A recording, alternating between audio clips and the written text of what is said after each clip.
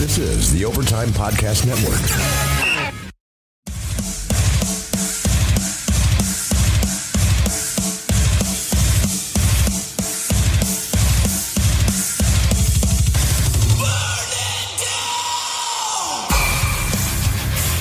Welcome, Rink Rats, to this Blackhawks Hockey Rinkcast episode 47, brought to you by the Overtime Media Podcast Network.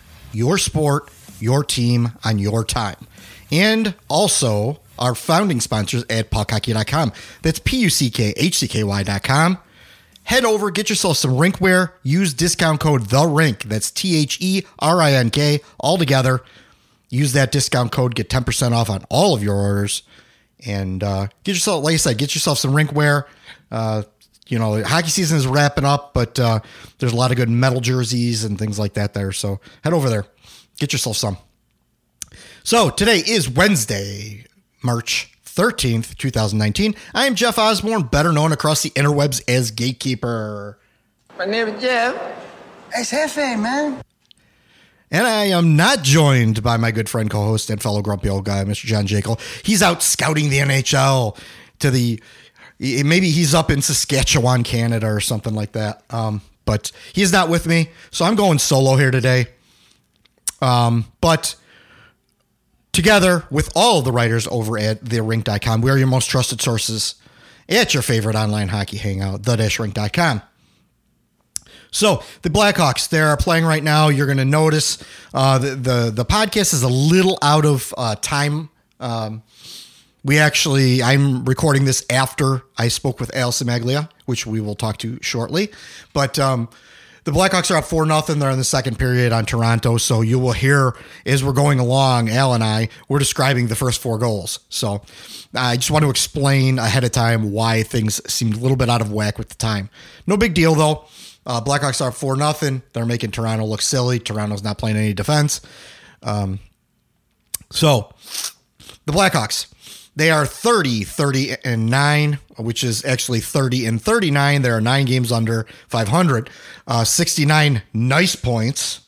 Figure it out. They won their last 3 games. Looks like if things go as they are right now, you guys will all know this probably by the time this thing drops, but it looks like if they're continuing to go as they are right now, they will have won their last 4 games. 2 of them actually in pretty convincing manner, because this 4-0 lead on Toronto is nothing to sneeze at. The 7-1 win against Arizona, I think they just caught a team on a bad night. I think if they, if all things were well on both sides, that would have been a much closer game. They're 7th. The Blackhawks are 7th in the Central, 22nd overall, 6 points out of the wild card. Goal differential, which Allison Magley and I will talk a little bit about more later, is negative 22. That's just up a little bit because these last couple games, that 7-1 game really swung it back in their favor a little bit. Faceoffs are 20th in the league. They're still last in the PK, even though they went up just a little bit. They're still behind the next worst team by 2 full percentage points. The power play actually is come back down to earth. Which is another thing I'm going to talk about in a little bit. But the power play has actually gone down to earth a little bit. It's gone down 2 full slots. It went from 10th to 12th. They're still at a 20.9% clip. Goals for, they're 8th overall at 232. Goals against, they're 30th, only behind the Ottawa Senators, as I keep repeating every time, at 255. And shots against, shots faced per game, per 60, is at 34.8. They went up just slightly, but they're still second worst overall. Fenwick, Corsi, they're in the bottom third of the league, pretty much. High danger save percentage, they went up slightly. They're 6th overall. Their high danger save percentage has been really good this year.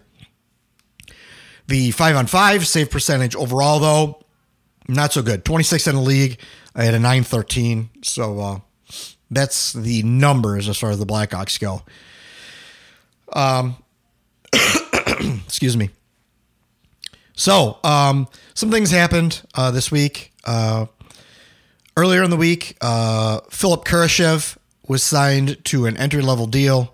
He's going to stay where he's at the QMJHL for right now until at least the season ends. Then you may see him get some time. You may see him get an NHL game. I don't know if they're going to actually do that to him, but I would think for certain you're probably going to see him play in Rockford a little bit. He's just an average size. He's not really big. He's 6 foot, 192 pounds. I guess I shouldn't say he's average size, but he's a little bit bigger than some of these prospects. 6 foot, 180 or 192. Sorry. And he's been just an offensive juggernaut for the Quebec Ramparts. He's an assistant captain on the team. Right now he's got, 62 points in 57 games. That's really good. So he's a scorer, a playmaker. I don't know what he's going to project out to be if he even makes the NHL. But for right now, the Blackhawks are, kind of wrapping up some of their prospects, and he was a 4th-round pick in 2018, 120th overall. So, he may turn out to be something. But for right now, just, don't get your hopes up. He's not, he could be more the next Dylan Secure, which we will talk about later.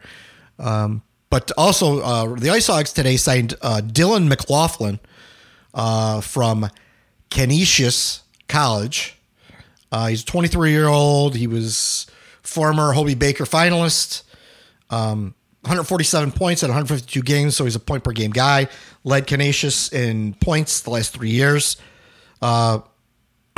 He's a center, about average size, 6'1", 190 range. But I guess the Ice Hogs, needed a center. They brought him in. So I don't know that you're going to necessarily see anything from him with the Blackhawks, but you never know. Stranger things have happened. The Darren Radish turned from an AHL deal to an NHL deal, and that it has happened before. But that's a hard road to go. I mean, he's really going to have to, lead the Ice Hogs in scoring or something like that to get that. But congratulations to Dylan McLaughlin and Philip Kurashev for coming to the Blackhawks. That said, I'm going to take a quick little break here, and then we're going to come talk to Al Samaglia, and then we'll wrap the show up for the night. Finding the right pros for home projects can be tough and spark a lot of questions like, how do I find a pro who can help? Will they do a good job? Will I get a fair price? That's where Home Advisor can help. From leaky faucets to major remodels, Home Advisor connects you to the right pro for the job in seconds and even helps you get a fair price. Read reviews, check project cost guides, and book appointments. Go to HomeAdvisor.com or download the free Home Advisor app to start your next project. So today we have a returning guest to the Ringcast.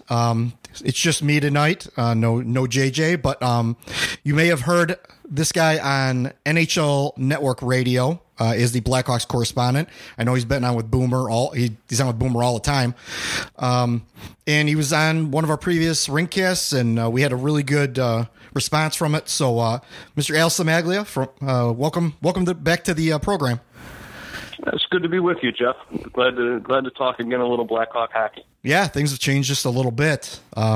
Yes. So anyway, I kind of read off the stats a little earlier before we got on, but basically they've won their last 3 games. They're kind of showing a little bit of life again, and now we're getting some of the media types get into talking about the playoffs again, which is just not realistic.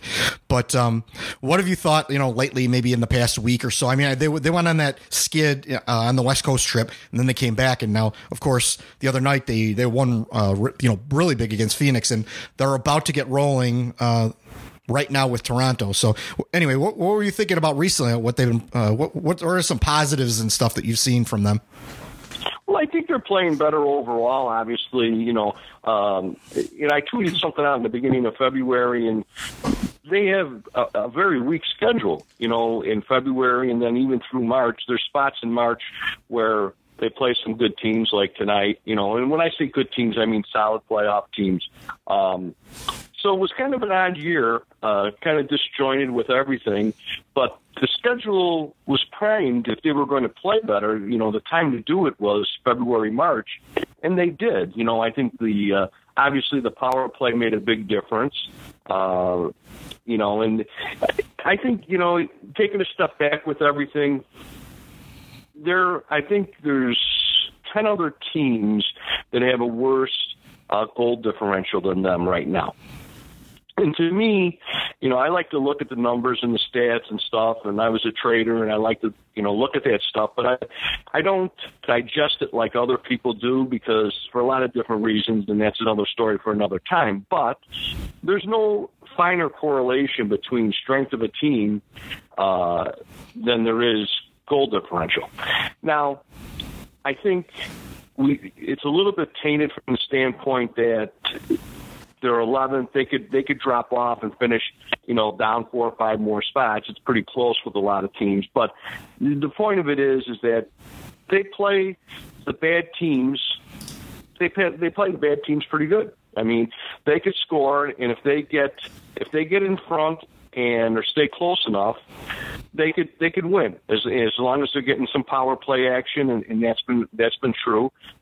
They could hold their own, obviously, against the weaker teams or the bubble playoff teams. But they're really, I think, they're a bottom 10 team in the NHL.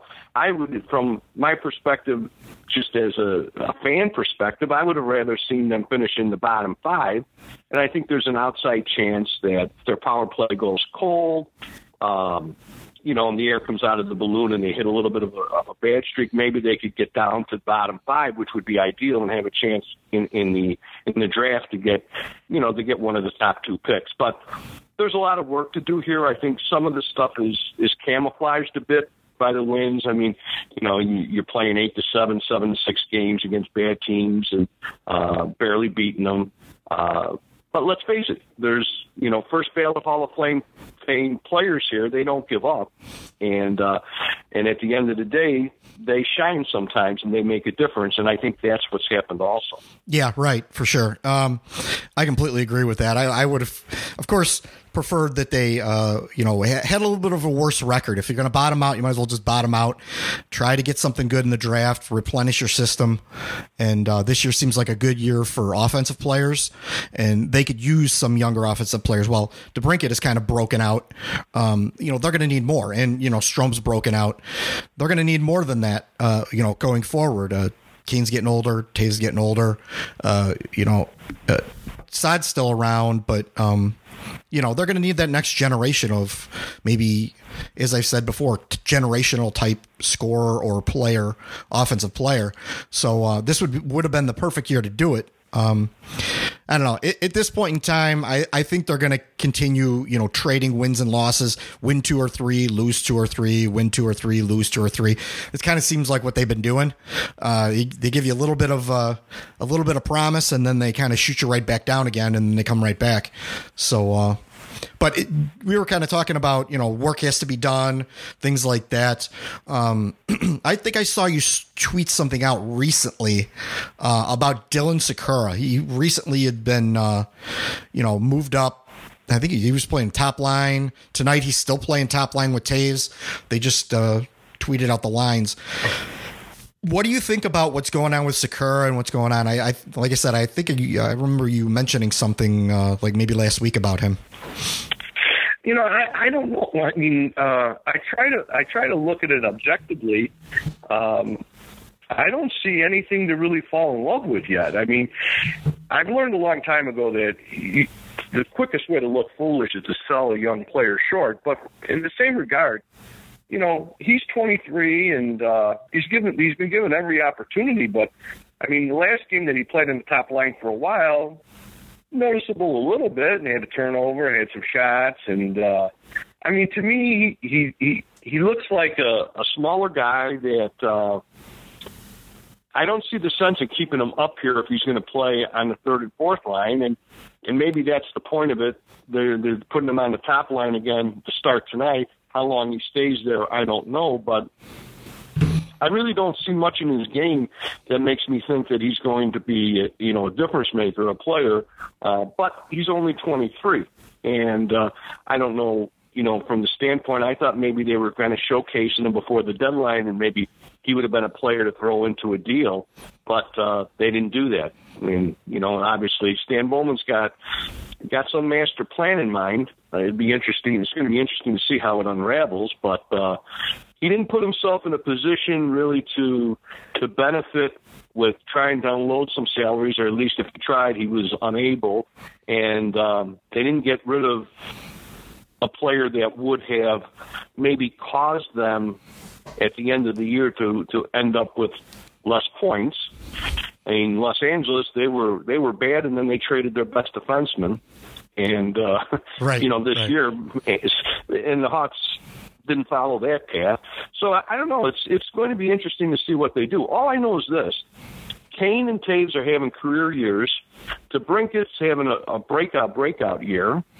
Strome looks like the second coming of Adam Oates, and he scores more actually.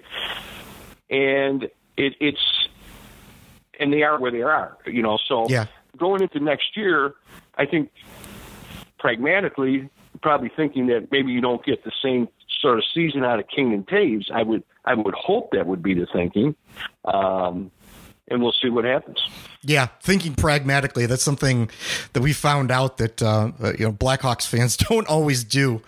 But because a month ago you got Blackhawks fans saying that, anything can happen. They can get in the playoffs and they can make a run and make it to the cup because they can score a lot of goals. And realistically, that's just not possible with the way their defense and their goaltending was. Even though it's been better the last two games, the way I like to look at teams is more on a 10, 12, 15, 20 game basis, not 2 or 3 games in a row.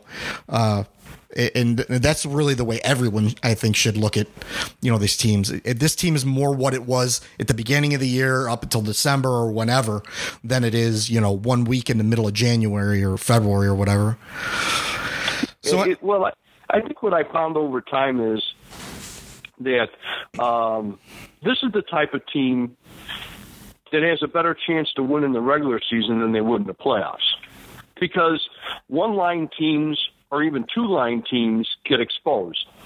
They don't have any, unless you're going to use Jonathan Taves, they don't have a center that could check the top lines, a decent top line. Right.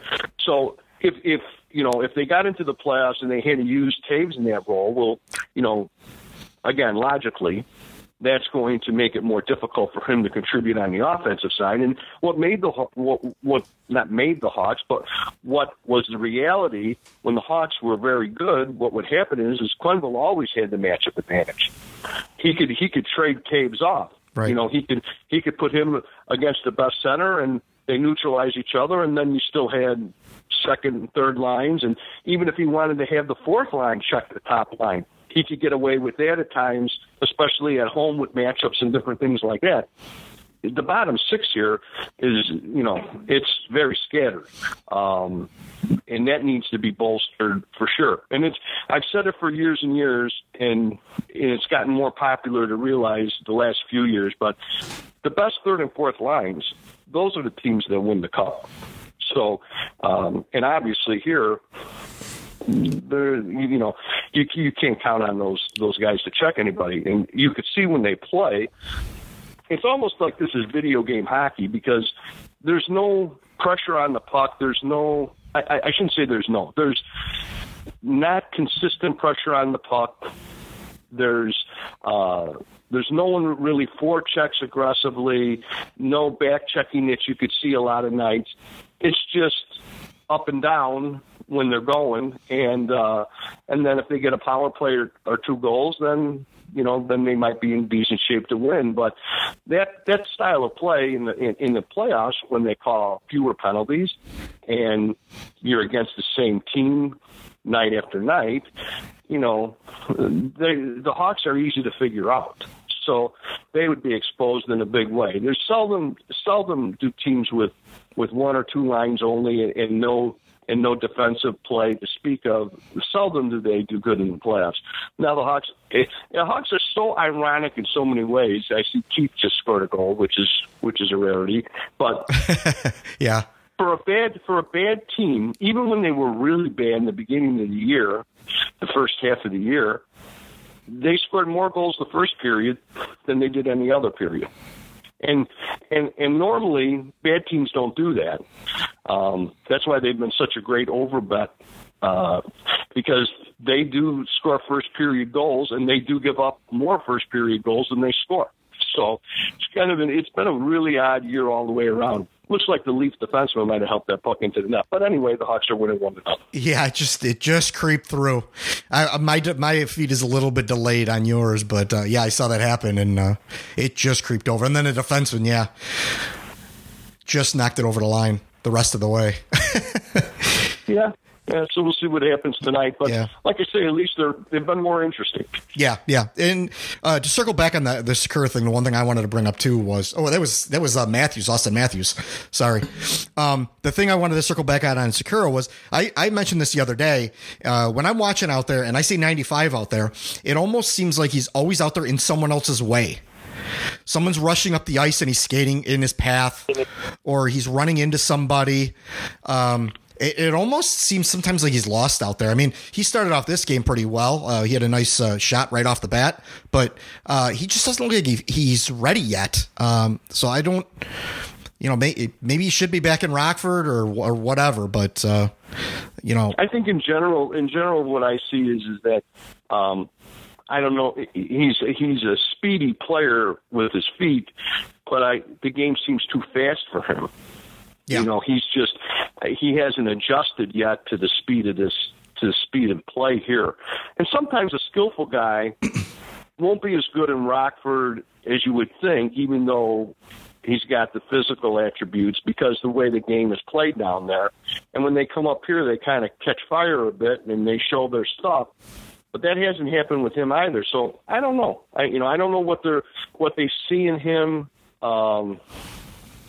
I don't know. It's a head scratcher to me, but yeah. I mean, we'll probably find out maybe in the summer, but right now they're giving him every chance to succeed. Yeah, I think they need to bulk him up a little bit too, because he is a small guy. He's a little skinny guy. Yeah, he's not that short. He but listed skinny. him at 165 pounds or something, but I don't know. It really is amazing sometimes when you see these guys when they're downstairs, like your dad would walk through the hallway there and they don't have pads on. Yeah. A guy like Andrew Shaw, and Dave Bolin. Yep. I mean, really small guys, small frames. Yeah. Even Duncan Keith. I mean, the first time I saw Duncan Keith, I mean, he looked like a sophomore high school wrestler. Yeah. I mean, it was amazing. I mean, he's bulked up quite a bit since then, though. But still, I mean, like his ankles and everything. I mean, he was just kind of built like an agile athlete, not someone that you would consider to be a real sturdy guy, a thick guy at right. all. Yeah.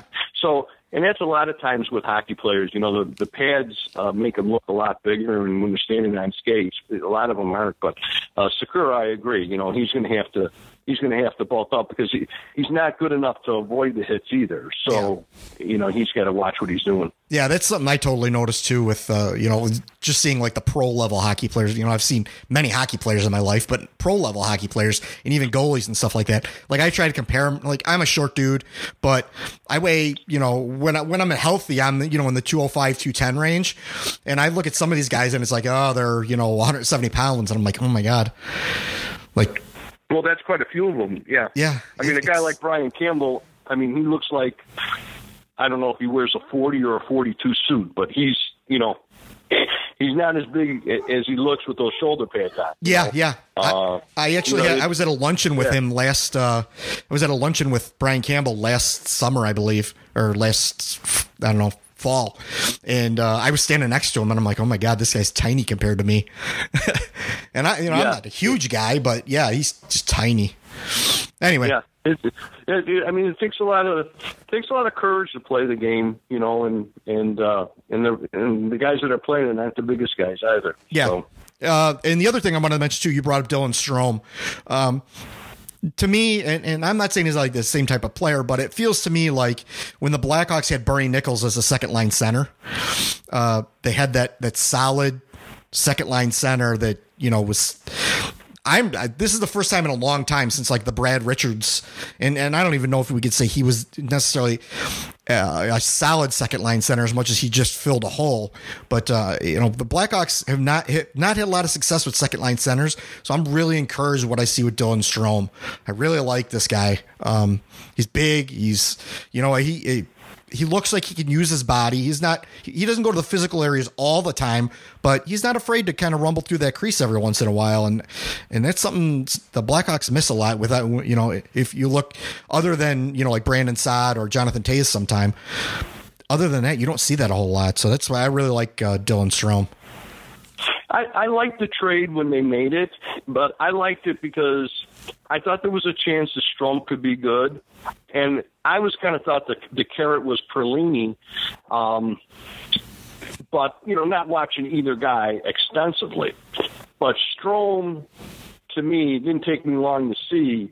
I mean, he's a hockey player's hockey player. He does a lot of good things with the puck. Mm-hmm. He's got good vision. He makes the right decisions. He's one of the main reasons the power play has gotten going because he's an option and also he could screen the goalie. I think you know, that probably is going to be the best trade Stan Bowman ever made, I think, or if not, it's going to be in the team photo, especially if Perlini turns out to be a player. If that happens, I mean, I think this Strome and DeBrincat, he's got lessons to learn, but he's got some hands and the same thing vision, and he's a goal scorer. I mean, he's the type of guy that finds the open ice, the soft areas, mm-hmm. and he always seems to be open.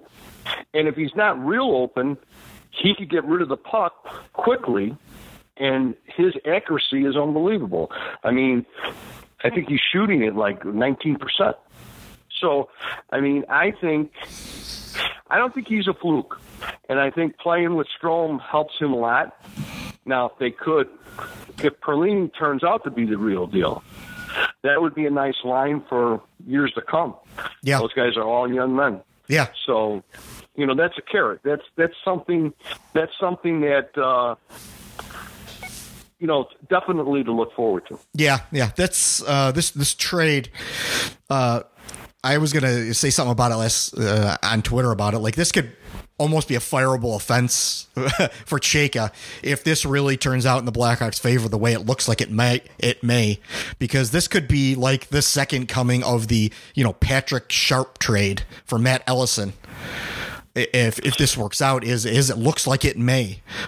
It seems like there's so many levels of that trade that for Stan Bowman, with, you know, bringing a guy in that you know DeBrincat's familiar with, and, you know, former first round pick, and you know, big center that could go to those dirty areas with DeBrincat, and you know, then getting another first round draft pick. And I'm glad you brought up Perlini, because that was going to be where I was going next with this, was the Brendan Perlini thing. He's got 6 goals in his last 5 games. He had a hat trick last game. This guy looks like he may finally be figuring it out, and I'm glad to see that, because at first I was a little disappointed the way, you know, when he showed up at the Blackhawks, and I even heard on the broadcast the other day that maybe Perlini showed up a little out of shape, which could, you know, explain several things. But you know, he looks like, you know, a bigger forward. I mean, we just talked about, you know, big now isn't necessarily as big as you might have thought in the previous days, but he's a bigger forward. He goes to the hard areas. He you know, he's got a couple breakaways, so he's got a lot of speed. Seems like he's got a lot of tools that could, you know, lend itself really well to the Blackhawks. I don't know where he's going to necessarily fit in. He may fit in as that second line guy, but you know, he may end up being a third line guy, but he looks like he could be at least a serviceable player for the Blackhawks for the future. And for a while, you know, when he first came around, I'm like, I don't know, you know, he's going to be an RFA this summer. Maybe they won't qualify him like they did, you know, they didn't with, you know, Anthony Duclair, but he's turned it around. He's really turned it around. He's complete 180 from what he was when he started here. He's playing confident. I like what I see, and I'm not going to say he's going to end up a Hockey Hall of Famer, but I think he could be a very serviceable middle six player for the Blackhawks. And you got any more on Perlini? Well, I will say this: he's a very good skater, and he's got a very good shot. And it's a heavy shot, and he's got a quick release. And if somehow, I don't know, Nick Schmaltz in the right system, he's going to score. But the thing about it is what I didn't like is his decision making, and the fact I don't think he makes anyone else better, so to speak. He's kind of a Radim Vrbata guy. He may, in the right system, he may score, he may get some goals on the power play, but I think Strome is the better all-around player by far. And if Perlini gets to be someone who could be a second, third-line player and play consistently well, yeah, it's a big advantage for the Blackhawks, no doubt. I did hear from someone who's in the know from a Western Conference team that the Hawks were trying to trade him at the deadline. Now, I don't know. I mean, and I could understand why, because he didn't really show much. And I think maybe the thing with Perlini, I guess, kind of what's coming out too, is he's a little bit of a different guy, Mm-hmm. Whether he could bring it every night, we'll have to see. But if he can, I mean, the amount of money though he signed for, and the same thing with Strome and DeBrincat, at least for a little bit, that gives him an advantage, and they would be a legit second line, I would think. And then, then they could go and look and try to get a third line player that could score some goals and also could check. And that would make a big difference. Because maybe Camp would be a guy that you could use on the fourth line. He's a pretty heady player, but he's Marcus Kruger, from the standpoint of he's not going to score much, and but he knows how to play the game, and he's kind of responsible. I think the thing that stands out with the Hawks, and Quenneville used to call it reliable, know what you're getting. Well, those are guys that know how to play. They don't have, and they have holes in their lineups with guys who are liabilities. Like a guy like Cahoon, he comes here and he kind of shows well. And because he's not a young guy, he knows how to play the game, and he can fit in. But you need, cohesiveness all throughout the lineup, and that's what they lack, and that's why they are where they are, because they make too many of the same mistakes, and you can't outscore teams every night. So there's wood to chop here. I think I have my ideas on what they need, and it's not going to be easy, but they need there's a few pieces missing. Yeah, for sure. When I looked at Schmaltz, he basically, to me, looked like the center version of Erik Gustafsson.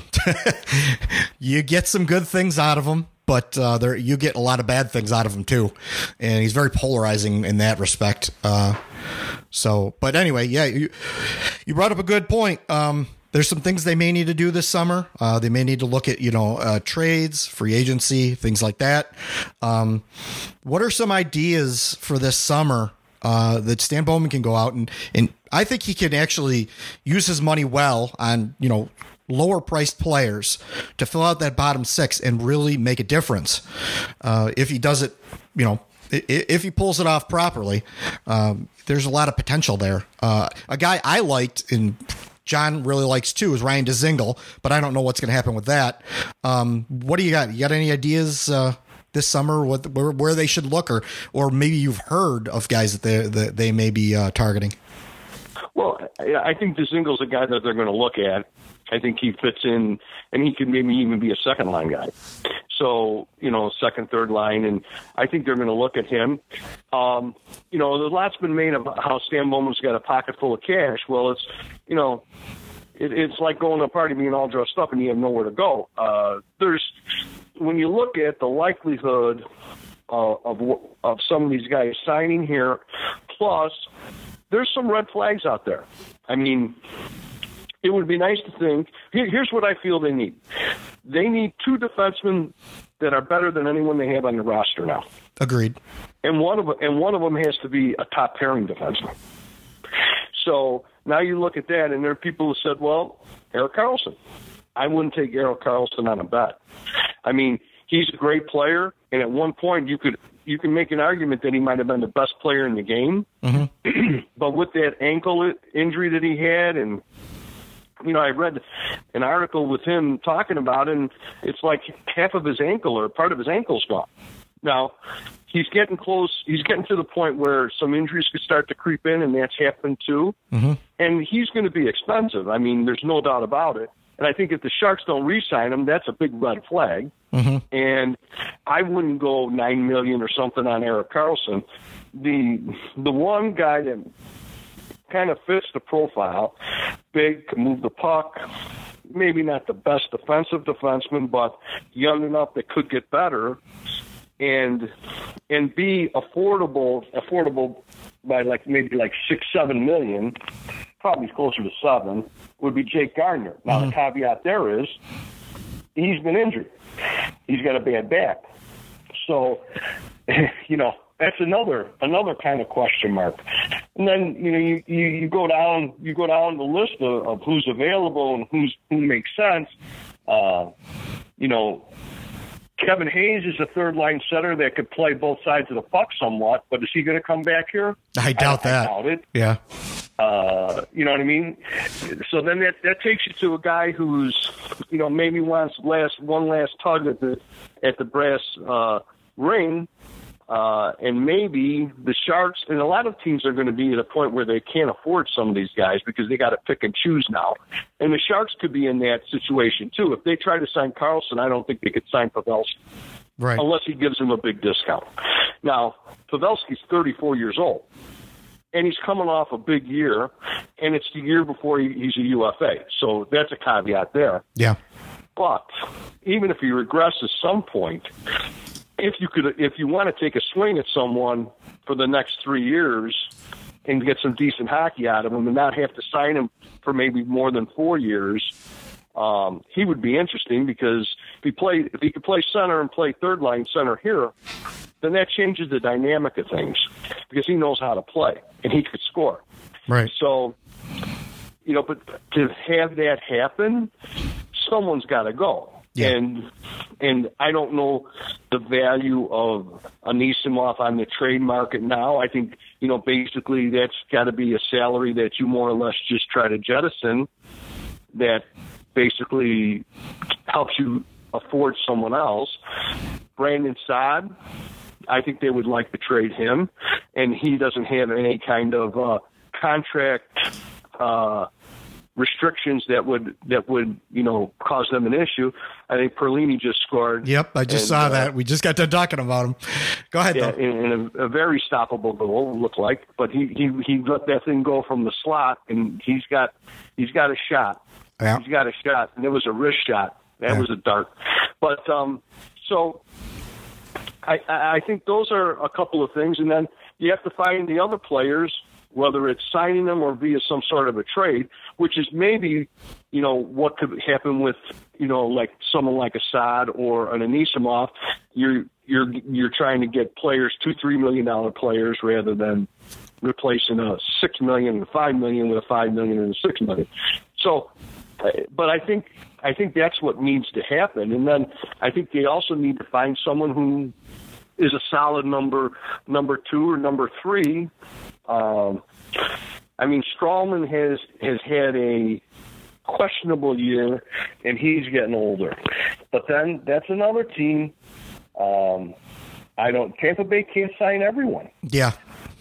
Toronto can't sign everyone. Yeah. There's a lot of teams that are in that situation that the Blackhawks were in for years. This kid Anders Lee, he's 28 years old. He's a left wing. He's an interesting player, but I got a feeling that the Islanders, they're going to pay him, and they're going to pay him what they need to because he's kind of a glue guy. When Tavares left, they voted him. They voted him as the captain right away. The players, and I don't think the Islanders want to lose 2 captains in consecutive summers. So I'm thinking the chances are he's not going to be available. So when you start to go and parse through the list of people that are available with these UFAs, there's not, there's not a long shopping list of people of players for Bowman to really look at. So Wayne Simmons is an interesting guy. He plays left wing. He's 30 years old. You know, be interesting if Taves had a guy like that on his wing. Maybe he'd get some more space. Maybe that creates something. So, I mean, Bowman has to not make any mistakes.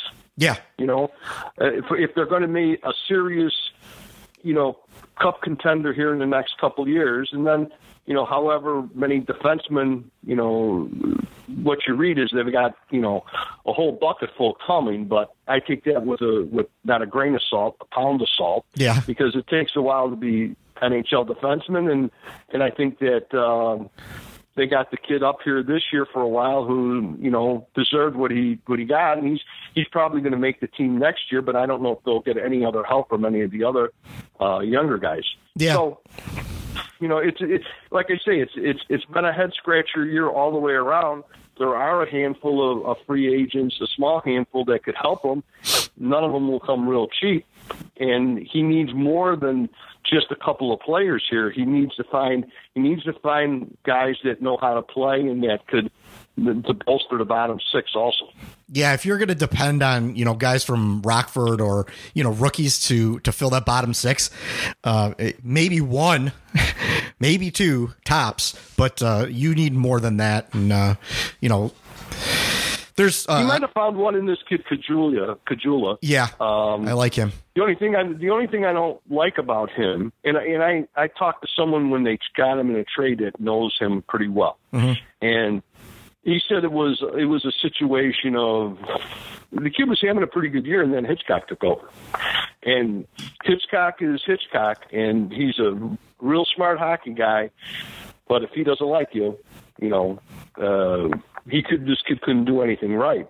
So that might have been, another berry that Bowman plucked because, well, I mean, Manning got scratched today in a minor league game. Yeah, I saw that.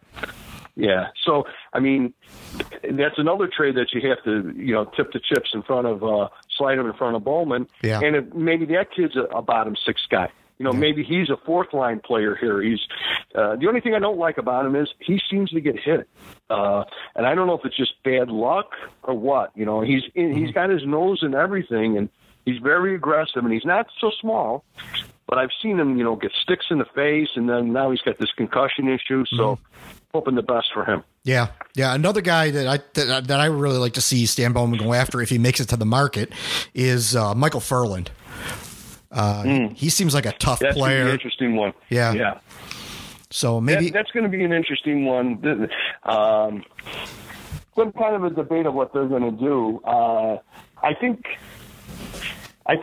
you know some of these teams are going to be not dependent, but I think some of these teams are looking at their summer is not etched in stone yet because it kind of depends where they finish, and there's still, you know, quite a bit to be decided. And because some of these teams, they need to make the playoffs, you know, and they make the playoffs and win a round, you know, for a lot of different reasons. You know, I said people talking about, you know, everybody wants to kind of take a dump on Tortorella. I mean, I like him, and he's a good coach, but I don't think people really realize how difficult it is to coach a team that has had very little, if any, playoff success. You know, it's a whole different thing. It's not something that you could give someone a book and have them, you know, and have them read about the experience and let them absorb it. It's things you have to experience that. Now they've got this kid Aho in Carolina he's really good. You know, yeah, he looks really good, and he looks like the real thing. And, you know, Ferland is one of those players that, you know, he'd be a nice maybe third-line player for someone, too, maybe even second, but third line would be fine, too. But he's an interesting guy. But they're another team, too. You know, they need some playoff success. They remind me a little bit. They're like the weak sister of Columbus. They don't have the names there that attract a lot of attention, but they have some young players that are in place that would help them, but they're going to be, I wouldn't be surprised if they weren't active this summer trying to make themselves a little bit better. So it's going to be an interesting summer between the teams that are going to have to make some moves because they can't afford some players, and the other teams that are going to be aggressive, I think, because they need to push themselves up a notch or two.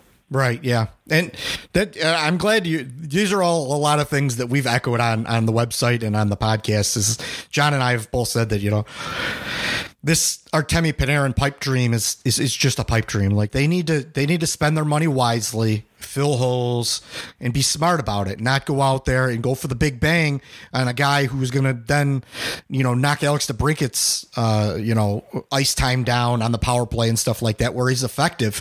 Just develop DeBrincat into what he's going to be. 3-0. Oh, really? Cahoon just scored. Yeah. I got to chuckle with this stuff, though. Yeah. Now it's to the point that I wish they would win like the next 10 games in a row. Because, to just finish 4 points out of the playoffs, all that did was drop you down in the draft order. I mean, you may as well, get there then. At least, even if you lose 4 straight in the first round, if that's it, it's an experience for some of these players. So you have to see what happens. I mean, I think we've got like a 5% chance of making the playoffs. So, I'm not getting excited about the opportunity yet, but it's, like I say, it's a disjointed year all the way around. I think, Jeff, to your point, I kind of went off on a tangent there because I'm watching the game too. I'm sorry, but no, all good. I think to your point, it might be time just to let the Panarin thing go. Okay. The trade didn't work the way they thought it was going to work. He went. They didn't think they were going to be able to afford him, and then to go back out and get him at $9 or $10 million a year, which is what you didn't want to do in the first place. Which is what they set themselves up because they thought that was going to happen or could happen. Right. I saw on NHL.com an article that says that he wants to go to a team with a large Russian population. Well, the only NHL team in the United States, I think, with a large Russian population, I think that's the Rangers.